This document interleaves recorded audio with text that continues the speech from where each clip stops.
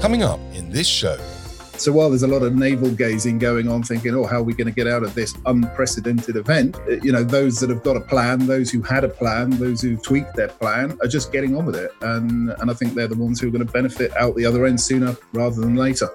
What I would want to say as well, I don't want to be a merchant of doom, but I think the worst of it's to come when the furloughing ends. That was Howard Weston from Lucas Weston, M&A advisor, broker, and all-round knowledgeable person when it comes to buying and selling businesses. Selling your agency might not be what you had planned in 2020, but if your cash flow runway is tight, if you want to seek development as part of a larger group, maybe you've just had enough, or even if you're just eyeing an exit in the future, well, this is definitely the show for you. 2020 looked like it was going to be a bumper year for mergers and acquisitions.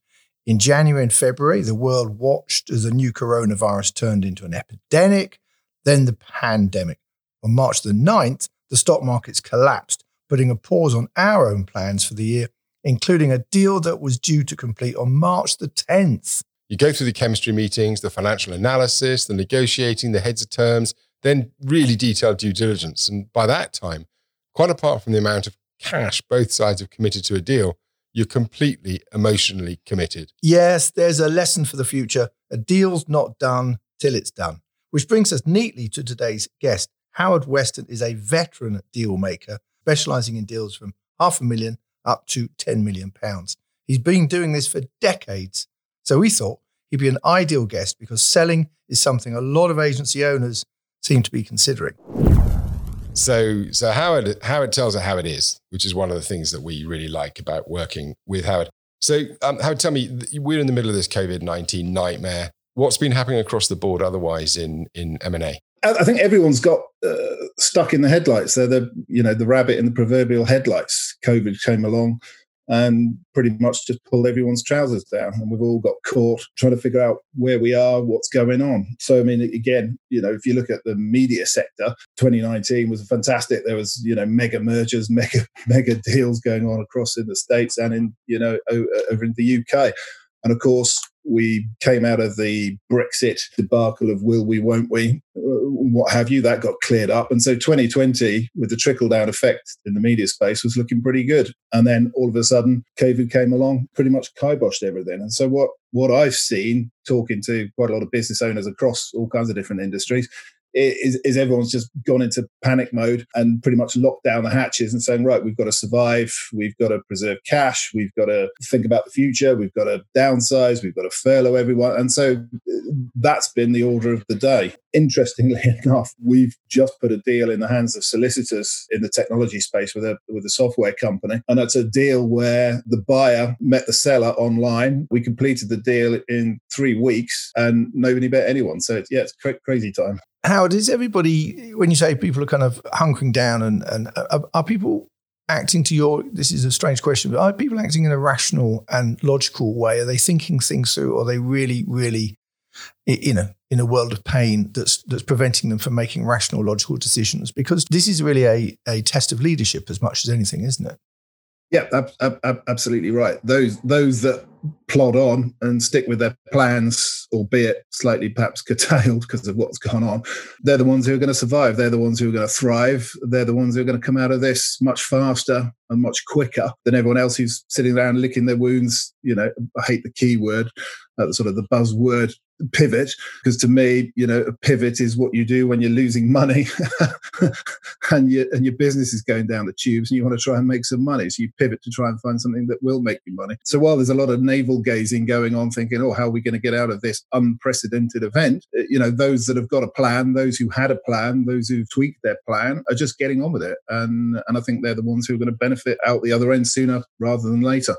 What I would want to say as well, I don't want to be a merchant of doom, but I think the worst of it's to come when the furloughing ends. I think that's quite an important point, that a lot of people are treading water, and I don't think we're going to see the full extent of the carnage until the furloughing ends and we see who is actually coming back to work and who still has a business, to operate. So as an agency owner, let's put ourselves in the shoes of as someone who owns an agency.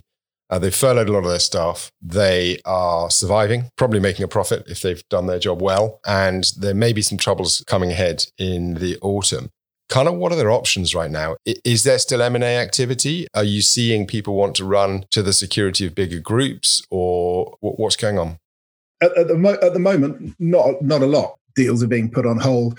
Everyone's playing the wait and see game. The interesting thing, and the point that makes me laugh a lot, well, not laugh, but I get amused by, is when you see all these marketing gurus and experts and people saying, when everyone's zigging, zag, and all the rest of it. And the truth is, there's not a lot of that going on. So it's kind of bullshit and lip service to make yourself look busy as if you've got something to do. And frankly, you know as little as everyone else. I mean, don't think anyone saw this coming. You've got to plow down and get on with it. So, I mean, my advice is if you had a plan and you were looking to buy or sell your company in 2020, get on with it, carry on. There's money in the system. In I remember 2008 to 2011, there was no credit in the system. You couldn't get money. You couldn't borrow money to save your life, and deals were hard to come by and hard to do. That's not the problem now. There's credit available pretty much everywhere, and there's a surplus of cash that needs to find a home, especially in the TMT sector. A lot of the big private equity companies have targeted it and are looking to get into the space. Not quite sure I'd go to Deloitte or Accenture to do my advertising planning and strategy, but the big boys are coming into the space, spending a lot of money, and that's going to drive a lot of interest and a lot of people wanting to sell, and they're going to follow the money. I mean, private equity boys, yeah, absolutely. I mean, they've got this flood of cash, this lake of money, this wall of money behind them, which they have to spend. But, they're no fools, and they are renowned for being extremely tough negotiators. If an agency was minded to sell to the PE boys, what have they got to do? How do they dress their agency up for a sale such that it becomes successful for them? It's a bit like selling your soul to the devil, in my opinion. It's not the option I would take unless I was, if I was an agency owner and I was a bit tired, perhaps I needed some money, I wanted to pay off a bit of my mortgage or something like that. Because otherwise you're just going to get cash and you're trading, your integrity and your autonomy just for a big paycheck. Because private equity, the way private equity works, as you both know, is they need, they are the wall of money, and they're just looking for a return on that money, and they need somebody to make that money. And that somebody is going to be you running the company. So unless you have a very, very, very, very, very, very strong management team in place who can let you go off sailing around the Bahamas with your newfound wealth, they're probably not likely to be that interested in your business. And let's not forget as well, you need to show a growth curve. You need to be making money. You need to be profitable. You need a minimum of £1 million, net profit before you'll even get through the door. And then you'll perhaps get on the radar of some of the smaller PE companies. But without those two things, a management team and top line profit, forget private equity. They're not coming looking for you unless you do something so niche, so specialist, so different, and you've got a growth curve hockey stick coming your way. PE is not the way to go if you're looking to sell your agency. In the current climate, marketing is hard. But do you know what isn't hard? Making sure you never miss an episode of your favourite podcast. So tap the follow button on your podcast and you'll never miss out on the latest episodes of Unicorny or Marketing Difference. You can even go back and listen to our back catalogue of amazing episodes. If you do that, please leave us a review. It would mean so much. The road is littered with the corpses of people who've been spat out by private equity, either because they haven't made their growth targets or because the weight of debt dragged them down. And it's just not a realistic option for many small and medium-sized agency owners. But there are options, Howard, right now. So, if the cash runway is getting short, what would you be advising agency owners? How do you think they should be approaching a sale? Who's interested in them? And what does a structure look like for an agency owner today? If I was launching a sale today in the media space, by the way, I think it's an absolutely fantastic time to sell. If you're looking to sell, it could be a once in a lifetime opportunity to do it. The circumstances, what's going on, the bigger picture.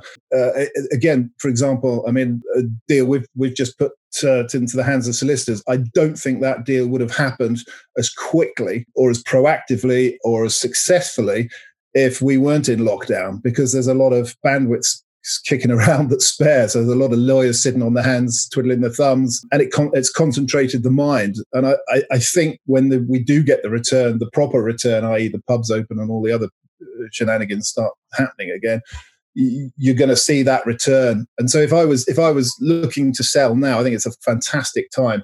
What you need to be doing, a couple of things. Firstly, tidy up your books. If you haven't already, don't even think about attempting a sale if your accounting, back office processes and reporting structures aren't up to scratch. That's one of the first things I would look at and recommend you spend a lot of time getting right, because that can trip you up at the first hurdle in any negotiation. Secondly, I'd look at tidying up your staff, making sure your overheads, you're carrying the appropriate level of overhead. A lot of companies are probably going to, if they're smart, they're going to use the lockdown as a chance to reevaluate their businesses and say, look, hang on, do we need, a second office? Do we need the third office? Do we need this many people to deliver this much profit? Really take a hard look at the business. And it's tough. It's nobody likes to make people redundant. Nobody likes to cut things. But if you want to survive and perhaps more importantly, thrive coming out the other end, you've got to make these hard decisions. And that's coming back to what Simon said earlier. That's just pure leadership and grabbing the bull by the horns and saying, right, we've got some tough choices to make here. We're going to make them. Let's go and do it. But in terms of the marketplace, fantastic. It's, there's cash there, there's buyers there, people need to grow, business needs to move on. And so the opportunities are going to be there. It's about how ready you are to deal with that when the opportunity comes. And frankly, most people don't plan, they don't prepare. They usually just have a bad week. And then on Friday, it's, oh shit, I'll sell the company. Let's make the decision and let's do it. And that makes a huge difference to the process. A survey by ServiceNow showed managers spend up to 2 days a week on mundane functions. Functions like HR, finance, IT and admin. Other stuff. Spending your time on other stuff won't win clients or move your agency forward. Whereas outsourcing it to Drumhorse, a specialist business services provider, will. It'll also save you money and let you spend those 2 days a week on the good stuff. Visit our website to learn more at drumhorse.co.uk. So one of the things that strikes me is there's a load of people out there who think they're going to be able to pick up companies for literally nothing at the moment. There's all those sort of vultures circling. And I don't see value necessarily changing. Value is always there.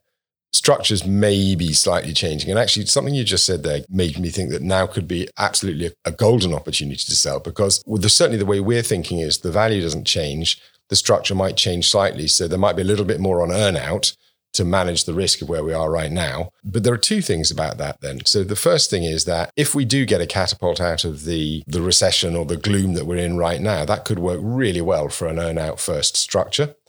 And the second thing is the biggest risk that I see to transactions actually is the way that they die, they slow down, they grind to a halt in between heads being signed and the transaction completing. And, we've been there a couple of times where it hasn't actually worked. So right now, when everyone's focused, when everyone's got the capacity, as you say, is an ideal time to focus everyone's minds and actually just push stuff across the line. So maybe now is a better time than normal to be looking at transactions.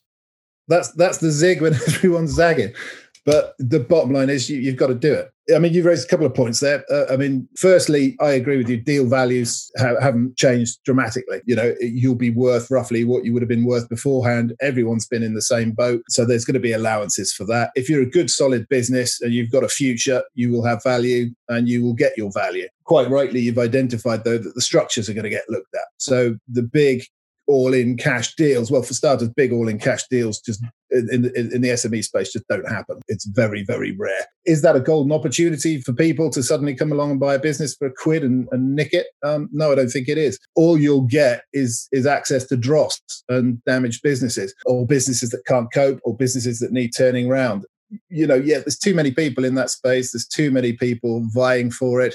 And eventually you could end up paying more for a business in the long-term damage you do trying to turn it round or trying to make it right, trying to fix problems. And I think it's a mirage. It looks bountiful and fantastic, but the reality is, as all these things with M&A, is it's a bit of a ball ache as you go down the road to get there, and then you realise actually, it perhaps wasn't worth the effort, and you could have done something else. So that's one thing. And I think in terms of the cash, if you've got cash and you're sitting on cash, you can dictate to a certain extent what the deal structure will look like. Now, depending on which hat I put on, if I was advising you on buying, then I would be saying, what you need to do is push more for earn out and de-risk the deal. And if I was then putting my selling hat on, depending on if the amount of the deal was enough, i.e. the cash consideration or upfront element of the deal was enough to satisfy my immediate needs,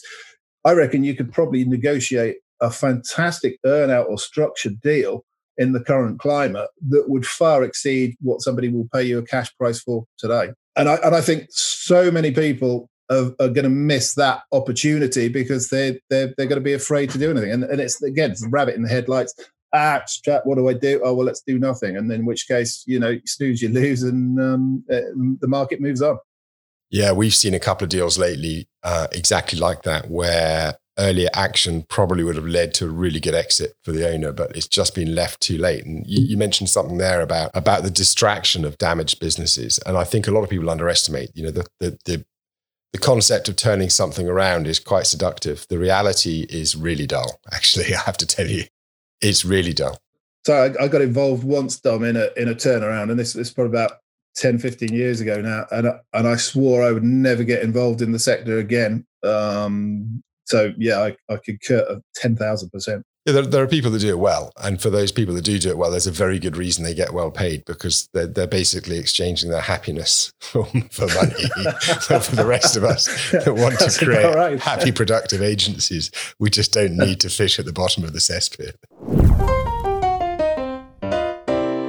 Howard, that was absolutely fascinating. All our guests are adding so much value to these shows, and yours is no exception. Thank you very much.